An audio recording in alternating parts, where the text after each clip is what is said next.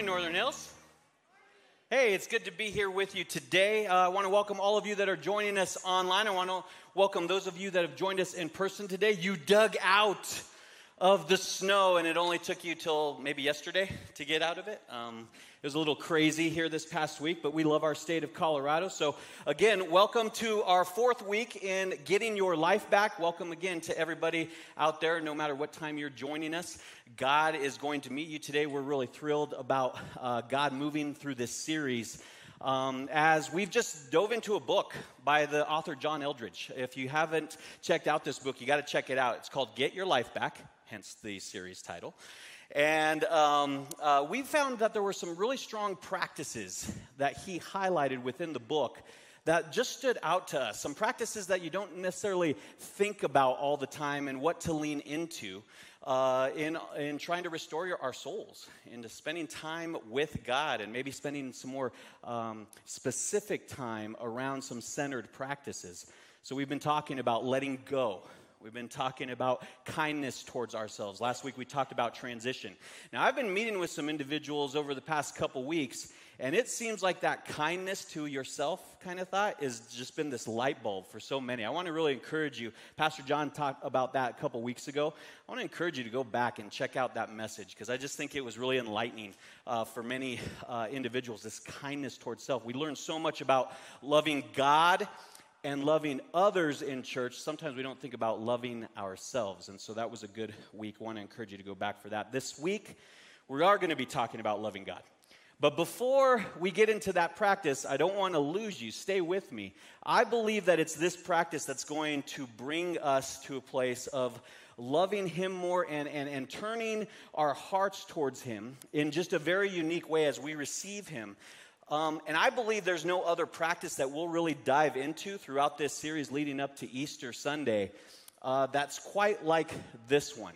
But I think there's some things that are going to get in our kitchen a little bit as we think about loving God, because pretty much every message we go to at the church or that we're checking out on the podcast is in some form or another talking about loving God, loving others. Now, many of us have faith backgrounds, and as such, we've heard many messages about love and loving God. We've heard it said that God is love. And when you've heard it said that way, you've heard a truth. That's a truth because it comes from God's word. Check this out in 1 John 4:8. But anyone who does not love does not know God, for God is love. Again, it makes it a truth. And there's some strong possibilities that our souls have formed maybe a little bit of callousness towards the beauty of just that statement. God is love. Because we're all familiar with the loving God conversation, and almost, dare we admit it, maybe we're getting a little bored with it. Maybe we're getting a little bit, that's becoming a little bit stale to us. Hopefully not for many of us. But for some of us, we've been in church or church circles quite a while, and so that's something that just, it just slips our mind, or it just easily goes to the wayside when we hear that. That's part of why we waited till week 4 to dive into this practice. Because we felt in the first 3 weeks we'd be able to spend some more time with practices that were unique or maybe not thought of as much. And we thought I would just be gentle on our souls if they have built some callousness towards that idea. To be honest, we delayed it because some of us have built up so much resistance to the loving God because we're walking through disappointment. We're just walking through sorrows. We're walking through difficult times. And so the loving God conversation is really difficult for many of us. I just got done having a conversation with a family this last week. And their family has been in it really over the last 2 or 3 years. They've had some very unique dynamics approach their family. There's been divorce and divorce proceedings, separation, all the things that tie into that. But this family also found out just recently about some sexual things that were happening within the family and just some abuse situations that were taking place. Now, they would tell you that, again, they're still trying to keep their eyes on God, that they're still trying to look towards what He has as a plan for their lives, and they've been set up because of those prior disappointments, knowing God's going to show up. But for many of us, we would seemingly think that that's the worst that could happen. That's the worst encounter that could take place. And yet many of the sorrows that we're engaging with in our own lives, it's just like this family's. It causes our hearts to question the goodness of God or God's love for us, because sorrow just does that. I think suffering and chronic disappointment, it brings about the questions to our hearts. And our hearts react. How do they react? I think they react naturally by pulling away, by actually trying to distance ourselves from God. Perhaps not so far that we would ever lose our faith in God or that we would ever abandon God completely, but enough in our hearts where we begin to doubt. We begin to doubt his goodness. We begin to doubt his kindness, his trustworthiness. And so more pointedly, I think even trusting that goodness towards ourselves can become a question. See, life has a way of just eroding that confidence in the goodness of God. And I feel like as I even say that, it's really like not saying it with enough weight. Because just to say that it's eroding is really a vast understatement. Life is this savage assault. It's a savage assault on that thinking because we get struck at random with disappointment and sorrow and loss, right? And so we can question God's goodness towards us. I believe that's what makes it so hard. This whole series in getting our life back has been having to find more depth of meaning in our relationship. And it becomes so hard to receive him in fresh, new, and wonderful ways because we recognize the hurts and the pains that come our way. But what we lose recognition for is his goodness in the midst of that. And if we can recognize that he's still good, if we can recognize that we still have opportunities to love God even in the midst of those moments, maybe that begins part of the healing. Maybe that is one of the levels of what restores our souls. So I'm going to allow me to explain it this way in this essential dynamic to our soul's relationship with God. I think this is key as we think about restoring our souls this next week. Write this note down. More of God comes to us when we love God. More of God will come to us when we love God. The more that we experience him, the more we long for those depth of moments. The nature of God is to be loved. And that's because that's God's nature, but it has a lot to do with our human nature as well, because we understand this with our relationships. Think of your own love story. Many of you have a love story, right? And think of that love story. Think about how it sort of took place and how it came to pass. You didn't give access to someone, to the deeper places of your soul, unless you knew they were ready to do the same. It's not like you went up to some random stranger on the street and just gave away your soul and gave all your dreams and your hopes for the future, right? If you did that, you're weird, right? That's just a weird thing to do to a stranger.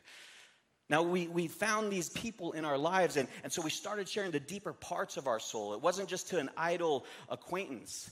We decided to do that intentionally. Now, you wouldn't just do that with a stranger, but you wouldn't do that with someone that was also willfully saying, I don't want to spend time with you.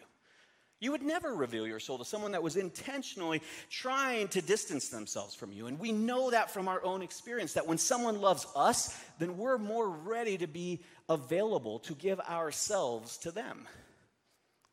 Do you think that God feels the same way? Do you think that God feels the same way? 2 Chronicles 16:9. The eyes of the Lord search the whole earth in order to strengthen those whose hearts are fully committed to him. Psalm 91:14. The Lord says, I will rescue those who love me.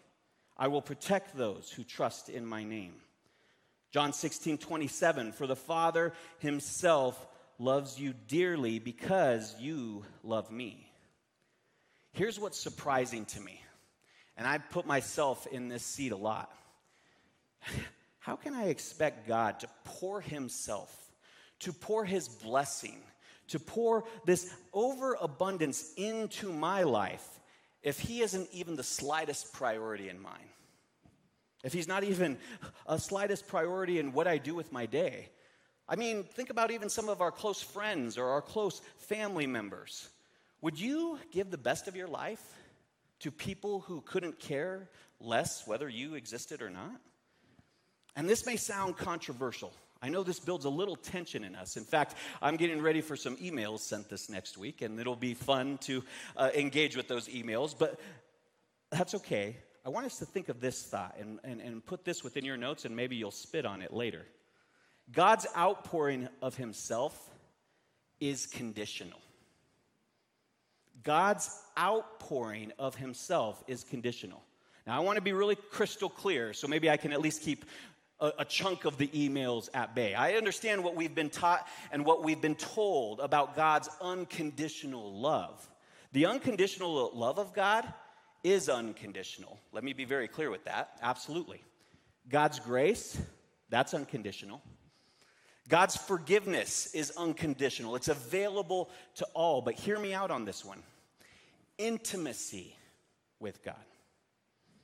The treasure of his presence and the outpouring of his vibrant being into our human souls, that is for those who love him. That's for those who love him. Even in the best of friendships, the act of giving and receiving love, that ebbs and flows with the willingness of the two that are involved to make those accommodations for one another. That make the priority of one another, to invest themselves in one another. And we understand this in the deepest recesses of who we are. We're made in the image of God, and God's heart is very much like ours.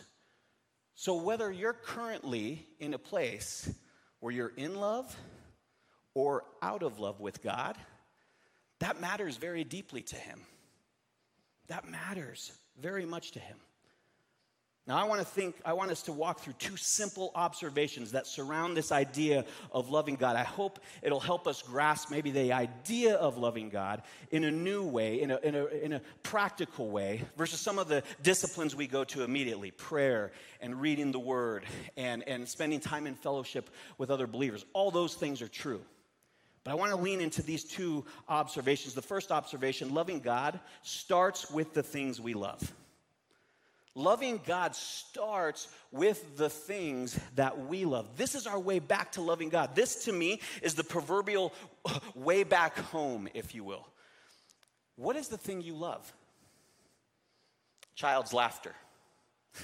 I got to tell you right now, in our family, we have determined, my wife, Elodie, my daughter, and I have determined that Camden, our 10-year-old's belly laugh, is the best thing going. Like the true laugh. You all have that person in your family. When they laugh, not only do you laugh harder, but when they laugh, there's just something good and right about the world. He doesn't even know what he's laughing about half the time. I'll be honest. He's making up this story, and he's talking about something that took place at school, and he's belly laughing hysterically, and we're just we don't even know the story, but we're laughing with my son because it makes sense to him, and there's just something about that. What do you love? Do you love your dog? Do you love your cat? We're praying for you if you love your cat. I understand that. But what do you love? Do you love that place that you get to go to? Maybe that place that's at home. It's your favorite spot, the garden. Maybe it's not your home. Maybe it's the family cabin. Maybe it's your patio. What do you love? Perhaps a photograph that's placed in your home. A photo that's simply on your phone that you check every now and again. Maybe it's someone that's dear to you, but we start with the things we love. And when we start with the things we love, it's going to draw that connection that God made that thing. He made that person, and he made that place, and he made it specifically for you. He's wired you in such a way to love certain things. And that brings him great joy when you start with the thing that you love, because he gave you the heart to love them. So you can be out on a walk or out on a run, and you're sort of taking in all those morning smells, and you're taking in all those morning sights. And as you're just running along, or you're walking along and maybe having a conversation with God or not, and just taking in the beauty of nature, and you're sort of like in the deepest part of you, you're like, I love this. Guess what? God does too. And he loves that you love that. Our next step should be to say, you know what? Yeah, I love this. And so does God. So does God. He's made those moments, and he's made those things. He's the creator of everything I love. When we do that, our hearts naturally respond towards opening up towards him. It's like throwing your faith a lifeline. It's like throwing our faith a lifeline, because every wonderful thing in our lives, those are the gifts that God gives us. And so you might even have a moment. His heart towards you may be that precious moment that you love. Was it your wedding day? Was it the birth of your children? Was it that vacation overseas that you took for the first time and saw new places and new things? Every moment that you had either been happy or thrilled or comforted or hopeful, that was God, and he was loving you. He was loving you in that moment. Such gifts come from the greatest gift giver. Psalm 145:16. You open your hand and satisfy the desires of every living thing. James 1:17, every good and perfect gift is from above, coming down from the Father of the heavenly lights, who does not change like shifting shadows. No other practice is going to be a greater measure of God in your life and the outpouring than loving him, actively engaging our hearts and souls towards him. Because when we do, it opens up an area of our lives where we can just breathe him in. But we start with the things that we love. Because reminder, life is going to be the savage assault. Life is going to continue to come at us in waves, and we would be good to remind ourselves that he is that creator of everything we love. So that's the first observation. Start with the things we love. The second observation, continue with loving God in your suffering. Continue with loving God in your suffering. And I want to be clear here. I'm not going to try to put a Band-Aid this morning on your suffering. I'm going to try to make a quick fix of what hurts you and that deep sorrow or that trauma, that suffering that you're going through. Not for a moment would I try to do that. I'm not pretending that those things haven't even impacted your relationship with God, your view of God. And maybe there's a healing process that's actually taking place even in this moment. And we'd all be in good company if we found ourselves there, because King David in Psalm 22, 1-2, my God, why have you abandoned me? Why are you so far away when I groan for help? Every day I call to you, my God, but you do not answer. Every night I lift my voice, but I find no relief. And I think we'd be astonished, maybe even delighted, how much our healing process would grow, how much we could recover from the suffering by loving God through the suffering. Now stay with me with that thought, because our hearts are the greatest treasure that we have. Our hearts are the greatest treasure we've been given. Our hearts, it's impossible to love or receive love without our hearts. Without our hearts, you can't possibly dream or hope or laugh. Or think about the future with purpose. You can't find courage without your heart. Without your heart, you'll never be happy. And guess what? The enemy knows that. The enemy knows that your heart is this great, great treasure. He knows that when you suffer, you can either distance yourself from the creator of that heart, you can isolate yourself from and against God, or you can draw near to him. And some of us just do it in that subtle way. Some of us can do it in such a subtle way that it turns into this doubtful way of our lives. And listen to me carefully. We can't let the enemy win on that. We can't let the enemy win. We must guard our hearts with everything we've got, especially in the times of disappointment and pain, because our secret weapon against the enemy's hatred towards us, towards the world, is love. And God, right then and there, in the midst of that sorrow, whatever that may be, he wants to meet you there. And listen, I recognize the act of loving God can bring up a whole other gambit of emotions. It surfaces something up in us where our hearts are currently trying to find our way of loving him. We may feel half-hearted in the act. We may even feel like a poser, like, oh, okay, I'm just going to go through the motions of loving God, even though I feel hurt and distance from him. And I would just say, can I encourage you, don't run from that feeling. Actually lean into that feeling that sort of even feels like you're faking, because it's actually good, because what you're putting to the surface is something that you're going to be able to put words to eventually. See, we've been talking about naming some specific things throughout this series as well, and bringing names to it. Naming things that are blocking our relationship with God, that's an important thing to do. I'm trying to practice right now.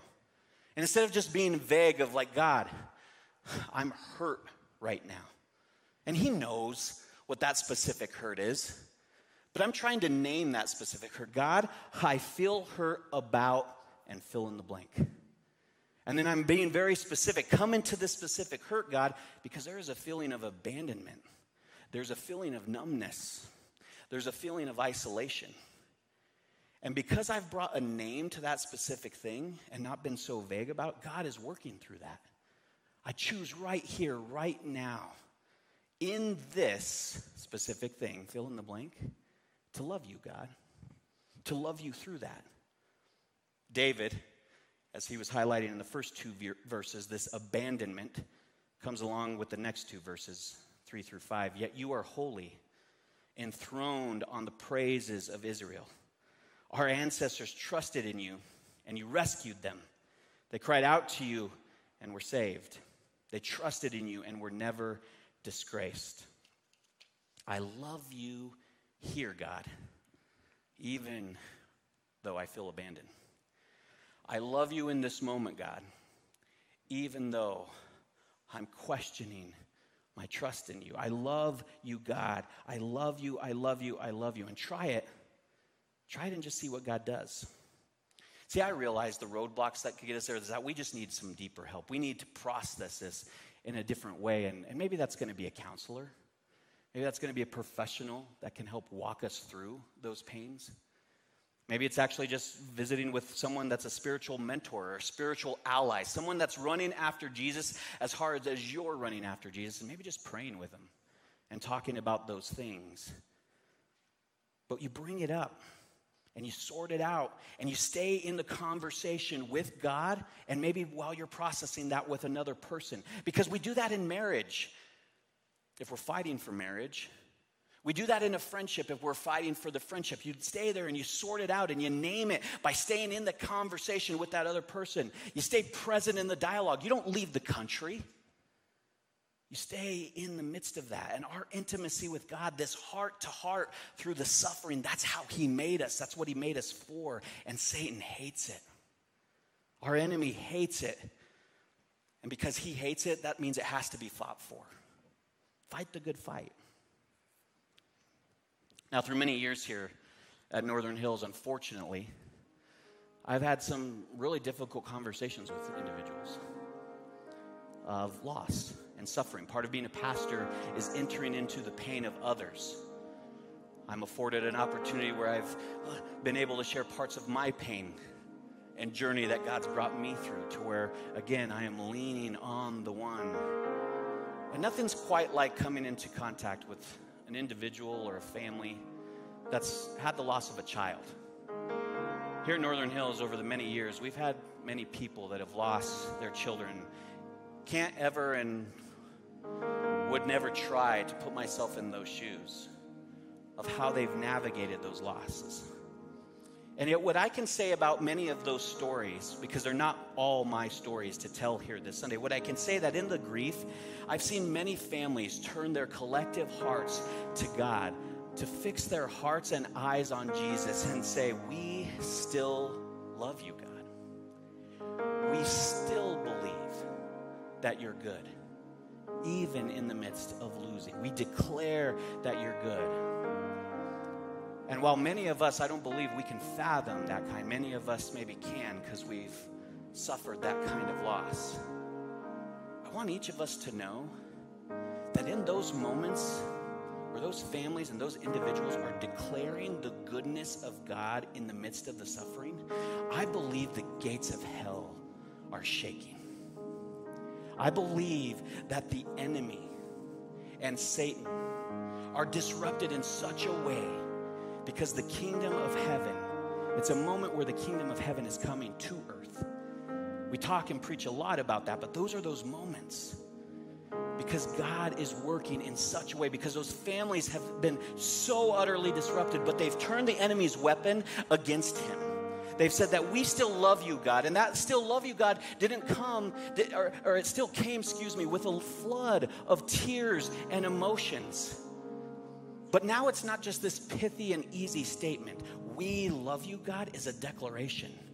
And so it takes some of the anger away in the sorrow. It takes some of the bitterness away in the sorrow. There's hope. There's hope in the one who would carry them through this. And so many of us pull away. We walk through the pain alone. We walk through the suffering in isolation, and that makes the suffering all that much more lengthy, doesn't it?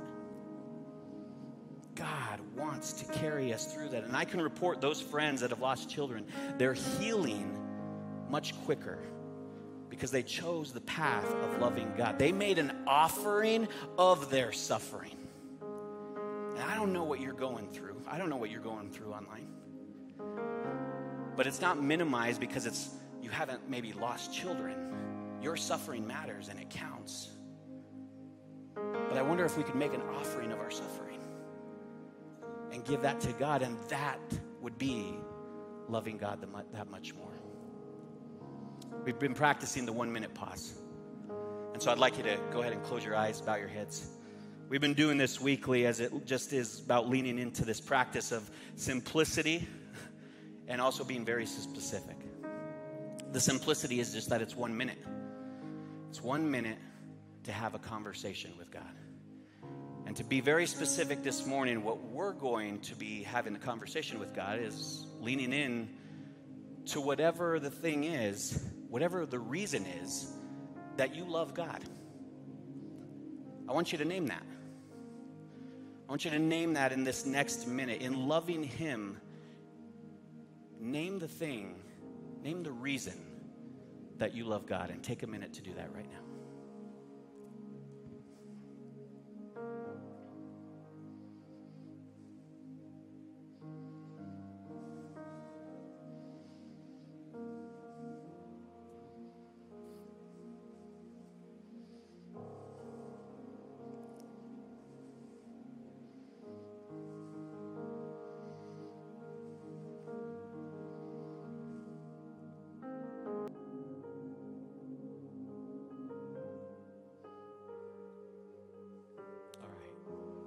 You can go ahead and look up.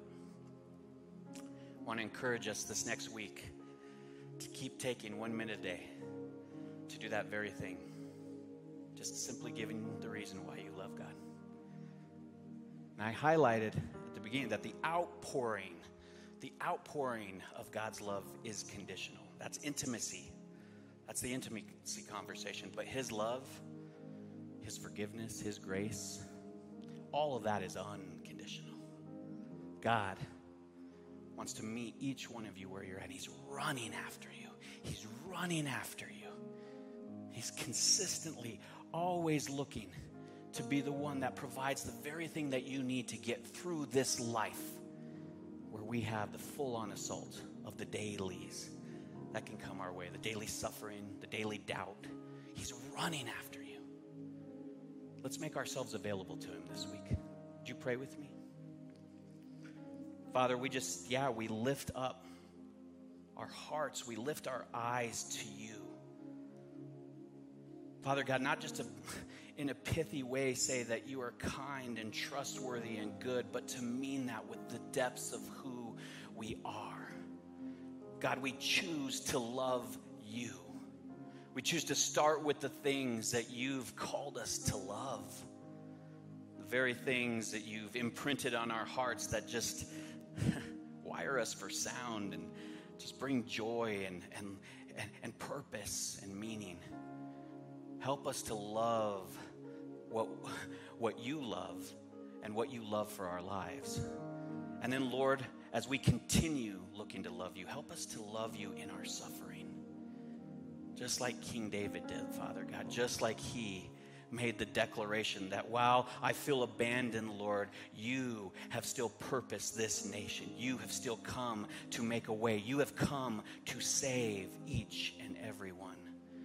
And Father God, may we, whatever we're filling in the blank with our suffering, may we follow that up in being very specific of what the thing is that hurts, that makes us long for you more, makes us want to understand where you're in that more.